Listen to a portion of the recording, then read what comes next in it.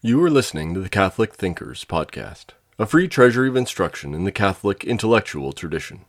If you enjoy this lecture, please visit us at catholicthinkers.org/donate. This course is from our International Catholic University Classics Collection, originally recorded between 1995 and 2005.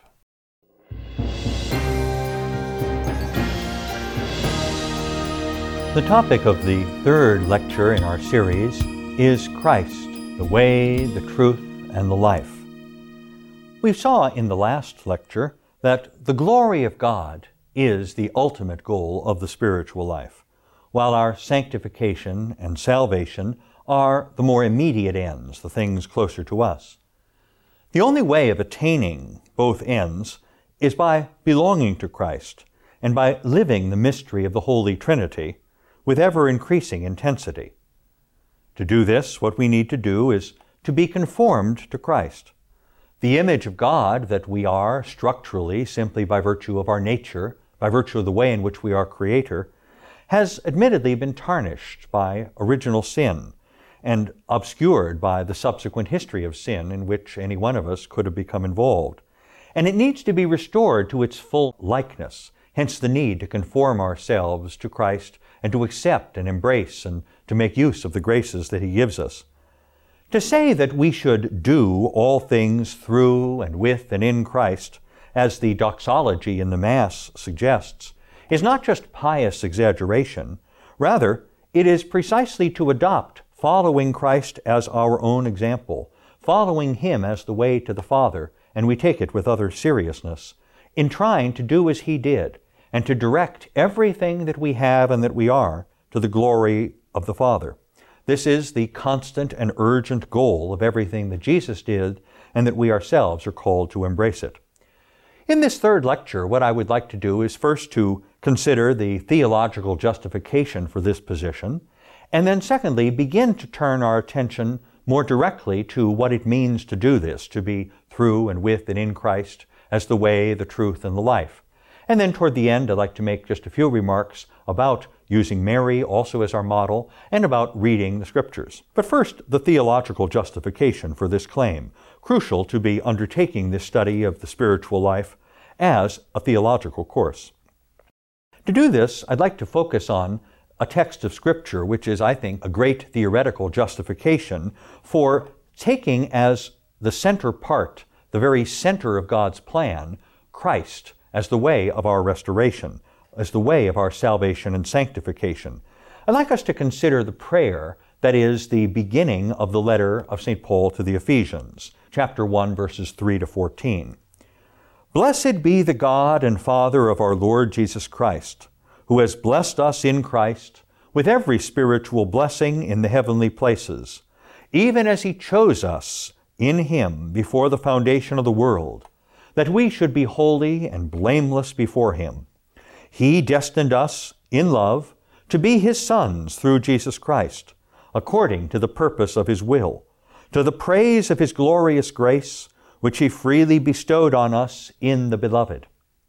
In Him we have redemption through His blood, the forgiveness of our trespasses, according to the riches of His grace, which He lavished upon us.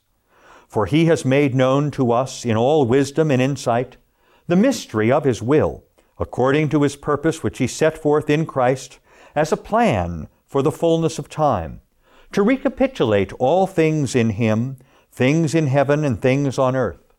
In Him, according to the purpose of Him who accomplishes all things according to the counsel of His will, we who first hoped in Christ have been destined and appointed to live for the praise of His glory. In Him you also, who have heard the word of truth, the gospel of your salvation, and have believed in Him, were sealed with the promised Holy Spirit, who is the guarantee of our inheritance until we acquire possession of it to the praise of His glory. Now, in that passage from the very beginning of the letter to Ephesians, we see a number of very important points being made. In that opening sentence, for instance, we see the word bless or blessing used in any number of senses. In the first part of it, we're talking about the very praise of God. Blessed be the God and Father of our Lord Jesus Christ. Then we see it used in the word gift, much in the sense of the word grace, when it says, Christ, who has blessed us in Christ with every spiritual blessing in the heavenly places. A strong sense of how deeply involved graces and blessings and divine assistance will be in all this. And then St. Paul turns us toward that more immediate goal, after the ultimate goal of giving God glory. He turns us back to how we are to do it. He says, so that we should become holy and blameless before Him. It is that strong sense that we need to be purified. We need to be made like God again, given that there has been a tremendous lapse. He speaks of it in a very arresting image when he talks about us as the adopted children of God. It says, He destined us in love to be His sons through Jesus Christ, according to the purpose of His will. For what we remember doctrinally is that God has only one naturally begotten Son, namely the one who is eternally begotten, the Word, the Son. The rest of us become God's adopted children precisely by baptism, by being made the brothers and sisters of Jesus and being made the children of God. As such, this is something extremely crucial, and it occurs only through Christ, hence the need for placing Christ at the very center of our spiritual life. St. Paul focuses our attention on the fact that the riches of Christ are many and are available to us. In fact, he speaks of them being lavished upon us.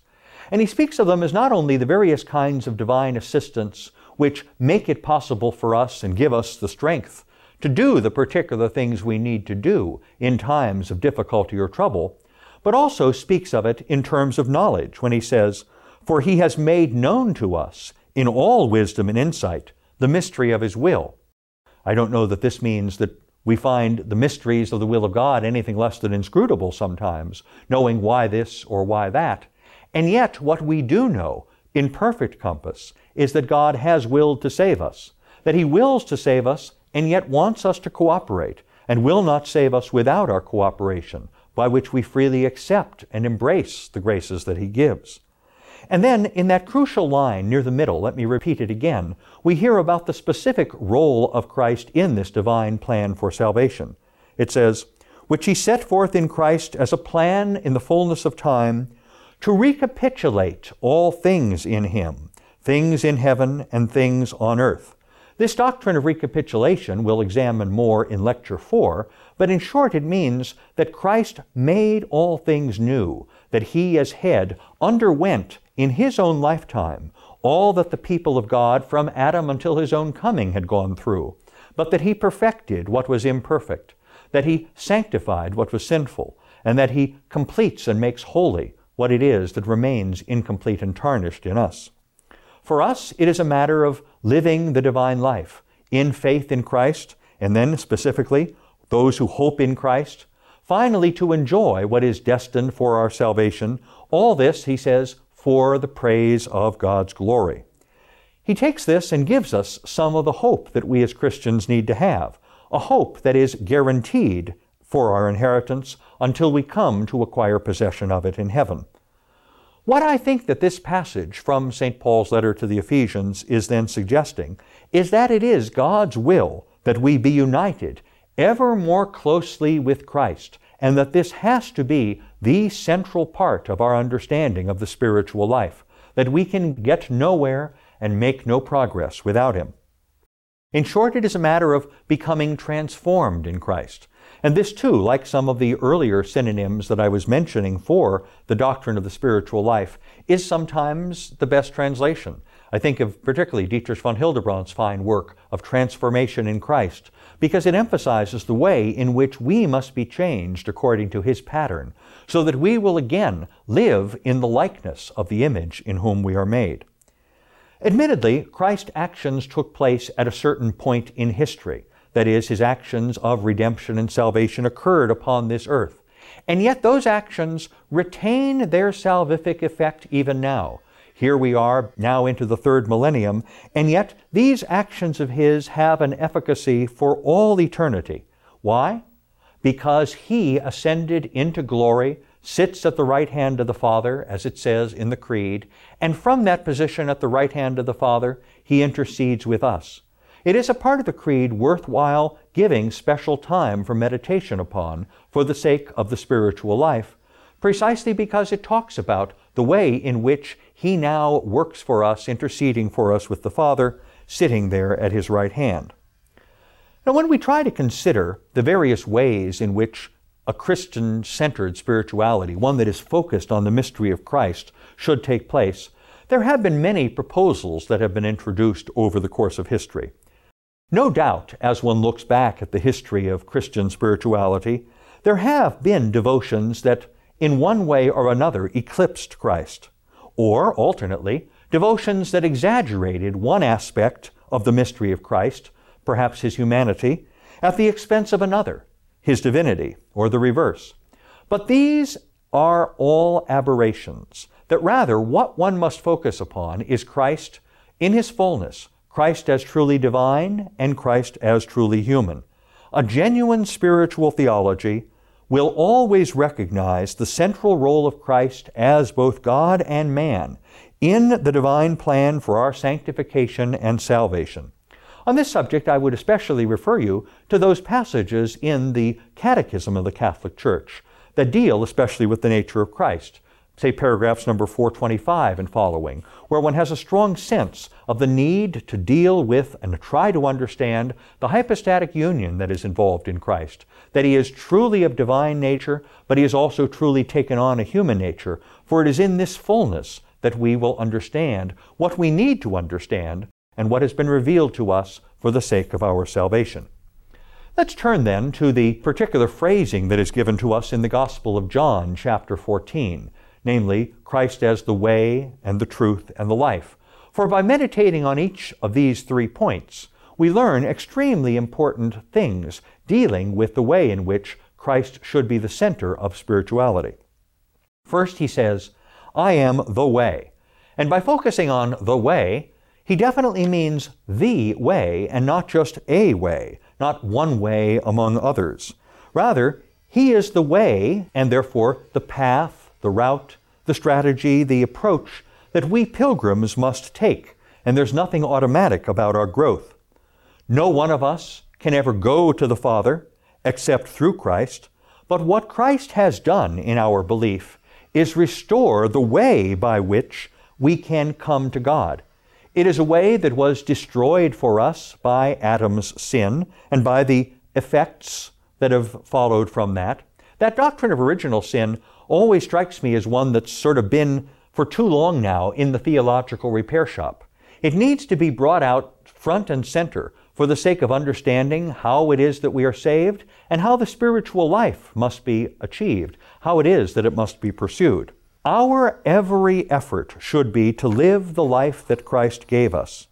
We are called to become, through the grace, what Christ is by nature, namely children of God, and to take it very, very seriously, not just as something that is a kind of extrinsic denomination or just a label, but rather something that is at the core of our being and directs all the ways in which we think and act and love. To quote from Acts chapter 4, verse 12, "And there is salvation in no one else, for there is no other name under heaven given among men by which we must be saved." One also sees this developed very nicely in the Catechism of the Catholic Church when it's dealing with the role of the Church. For even if God has provided other means by which individuals will by His mercy be saved, the Church has her mission and continues to have her mission until the end of history of continuing to preach the name of Christ and to give the opportunity for the fullness of sacramental participation by baptizing all people in the name of the Father and the Son and the Holy Spirit, as Christ directed His apostles immediately before His ascension back to the hand of His Father in heaven. We turn to the second part of the phrase, I am the truth. And again, it is not just that He is a truth, one among others, but rather that He is the truth. Here, in very recent church history, we find some extremely important documents about the crisis of truth that affects our modern world. But in documents like Veritatis Splendor, the splendor of the truth on fundamental moral theology, or in the relatively recent papal encyclical, Fides et Ratio, Faith and Reason, the Pope gives long and extensive consideration to the crisis of truth and to the doubt about the possibilities of attaining truth that seems to have afflicted academe. What Christ gives us is great confidence, namely that He is the divine truth in person.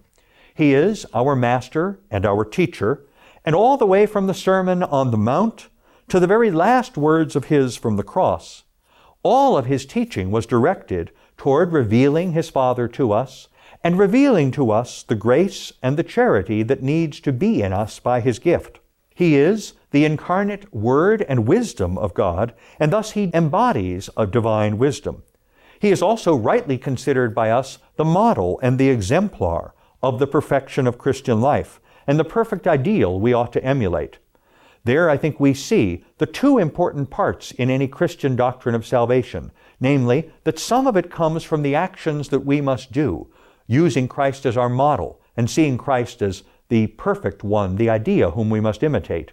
But secondly, also seeing Him as the way, the sacramental way, the one in whom we must participate for this grace of life to be given to us and the likeness to be restored. That point is also emphasized in the third part of our trilogy. I am the life. Anytime we talk about the divine life, and when we find words of Christ that speak of this, we know that we are speaking about His divine life, and that what grace is a sharing in the divine life. We'll have occasion in Lecture 5 to consider this at somewhat greater detail, but here, in this part of our course, we simply consider Christ is the life. He is the divine life, now come in human form and living a human life, so as to share it with us. I think of a passage such as the first letter of St. John, chapter 5. God gave us eternal life, and this life is His Son. Whoever possesses the Son possesses life. Whoever does not possess the Son of God does not possess life. This speaks to us about all the life that we receive in the sacraments from the time we are baptized, and then especially the kind of life that we receive in us each time we take Holy Communion. We'll have occasion later on in the course to deal specifically with the sacraments as part of the theology of the spiritual life. Here at the beginning, and in a somewhat more theoretical order, what we remember is that it is only by the merits of the redemptive sacrifice of Christ's own passion and death that we can possess this life, this grace that is divine life. Christ died for us, and so His merits are at our disposal. We ought to accept them, but we are free to reject them. Christ is the mediator, the source, and the dispenser of all graces, and we find much important teaching I refer you to by way of additional reading in the very recent document, Dominus Jesus, which so much focuses upon the mediatorship of Christ and the crucial role that the Church has in this divine plan for our salvation. We might also consider here the first letter of St. Paul to Timothy. God is one, he tells us in chapter 2. One also is the mediator between God and men, the man Christ Jesus, who gave Himself as a ransom for all. As head of the mystical body, Christ communicates His life to His members. We might see the first chapter of the letter to the Ephesians, especially verses 22 and 23. One sees Paul talking so frequently about the crucial role of Christ in our salvation, as the firstborn of many brothers, as he says in Romans, as possessing grace in its fullness. We have all received grace upon grace, something that the Gospel of St. John brings out, as well as Paul in his letter to the Colossians. How does Christ do this? He does it through the faith that He gives us in Him, constantly vivified by charity. And especially He does this through the sacraments that we'll be studying a little later. For it is our belief that Christ initiated 7 sacraments, all as sensible signs that communicate grace to those who receive them worthily. We'll need to consider that topic in greater detail. But now, before this lecture ends, let me turn for just a moment to the great importance that Catholics place upon Mary as a model for us in how to live this life. Mary is the mother of Christ in the flesh, and therefore the mother of God, because the one who came to her in her womb was already very God from very God. She is given to us by Jesus on the cross as our mother when He speaks those words to St. John. Hence there is great importance in Catholic spirituality for an appropriate place for Mary, for a Marian spirituality. This is a theme which Pope John Paul II has frequently emphasized, namely that she is a model for us and one whom we may imitate and one on whom we may call, asking her intercession for us. She is, after all, in our belief, immaculately conceived. She has been spared any of the defects of original sin, and so she shows us, in the course of her own sinless life, how it is that we ought to respond to divine grace, and how it is that we can, because those graces will be given to us, that we may imitate Christ and His Blessed Mother in living the life that God intends. Part of our understanding of Mary is that she was specially selected by God to be the mother of His Son through the overshadowing of the Holy Spirit. We understand her as we follow the course of her own journey, especially related in the Gospel of Luke, to be the outstanding model of what it is to be freely responsive to the grace that God gives. That she is someone who was given the invitation to very much undertake a special vocation and then to live her life in complete purity. And she does this. We see her in the various moments that are recorded in the Gospels, and especially when we pray something like the first part of the Hail Mary, we recount these mysteries. She is also, however, our spiritual mother. And this emphasized in the second part of the prayer of the Hail Mary. She is a powerful intercessor for us. And hence we call upon her to ask her, when we are not ourselves praying and are involved in some other task, to pray for us, for she serves as a mediator of grace for us and for the Church. Ultimately, the reason why we pray to her comes from our genuine need. All Christians are called to perfection and to real sanctity. To reach perfection, it is necessary to practice and to perfect the virtues. And yet we can do nothing without the help of God's grace.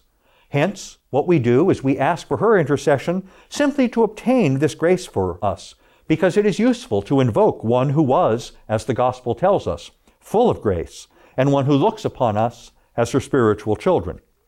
Now, there are various theological questions that are sometimes raised on this topic. In the strict sense of the word, only Christ can merit grace for us. For this reason, we do not speak about Mary as meriting grace for us in the way that Christ did. Some theologians will speak about her as having congruent merit. But what this means is that her merit rests completely upon the merit of her Son, Jesus, who made it possible that her life and works and prayers could do anything for herself or for others. What we do is something of the same, and yet do not have the same gifts with which she starts. But we ourselves strive to undertake what response to grace is freely possible to us, knowing that everything is possible with God, and it is Him in whom we trust. We hope you enjoyed listening to Catholic Thinkers. Please visit us at catholicthinkers.org/donate to help us keep this content free.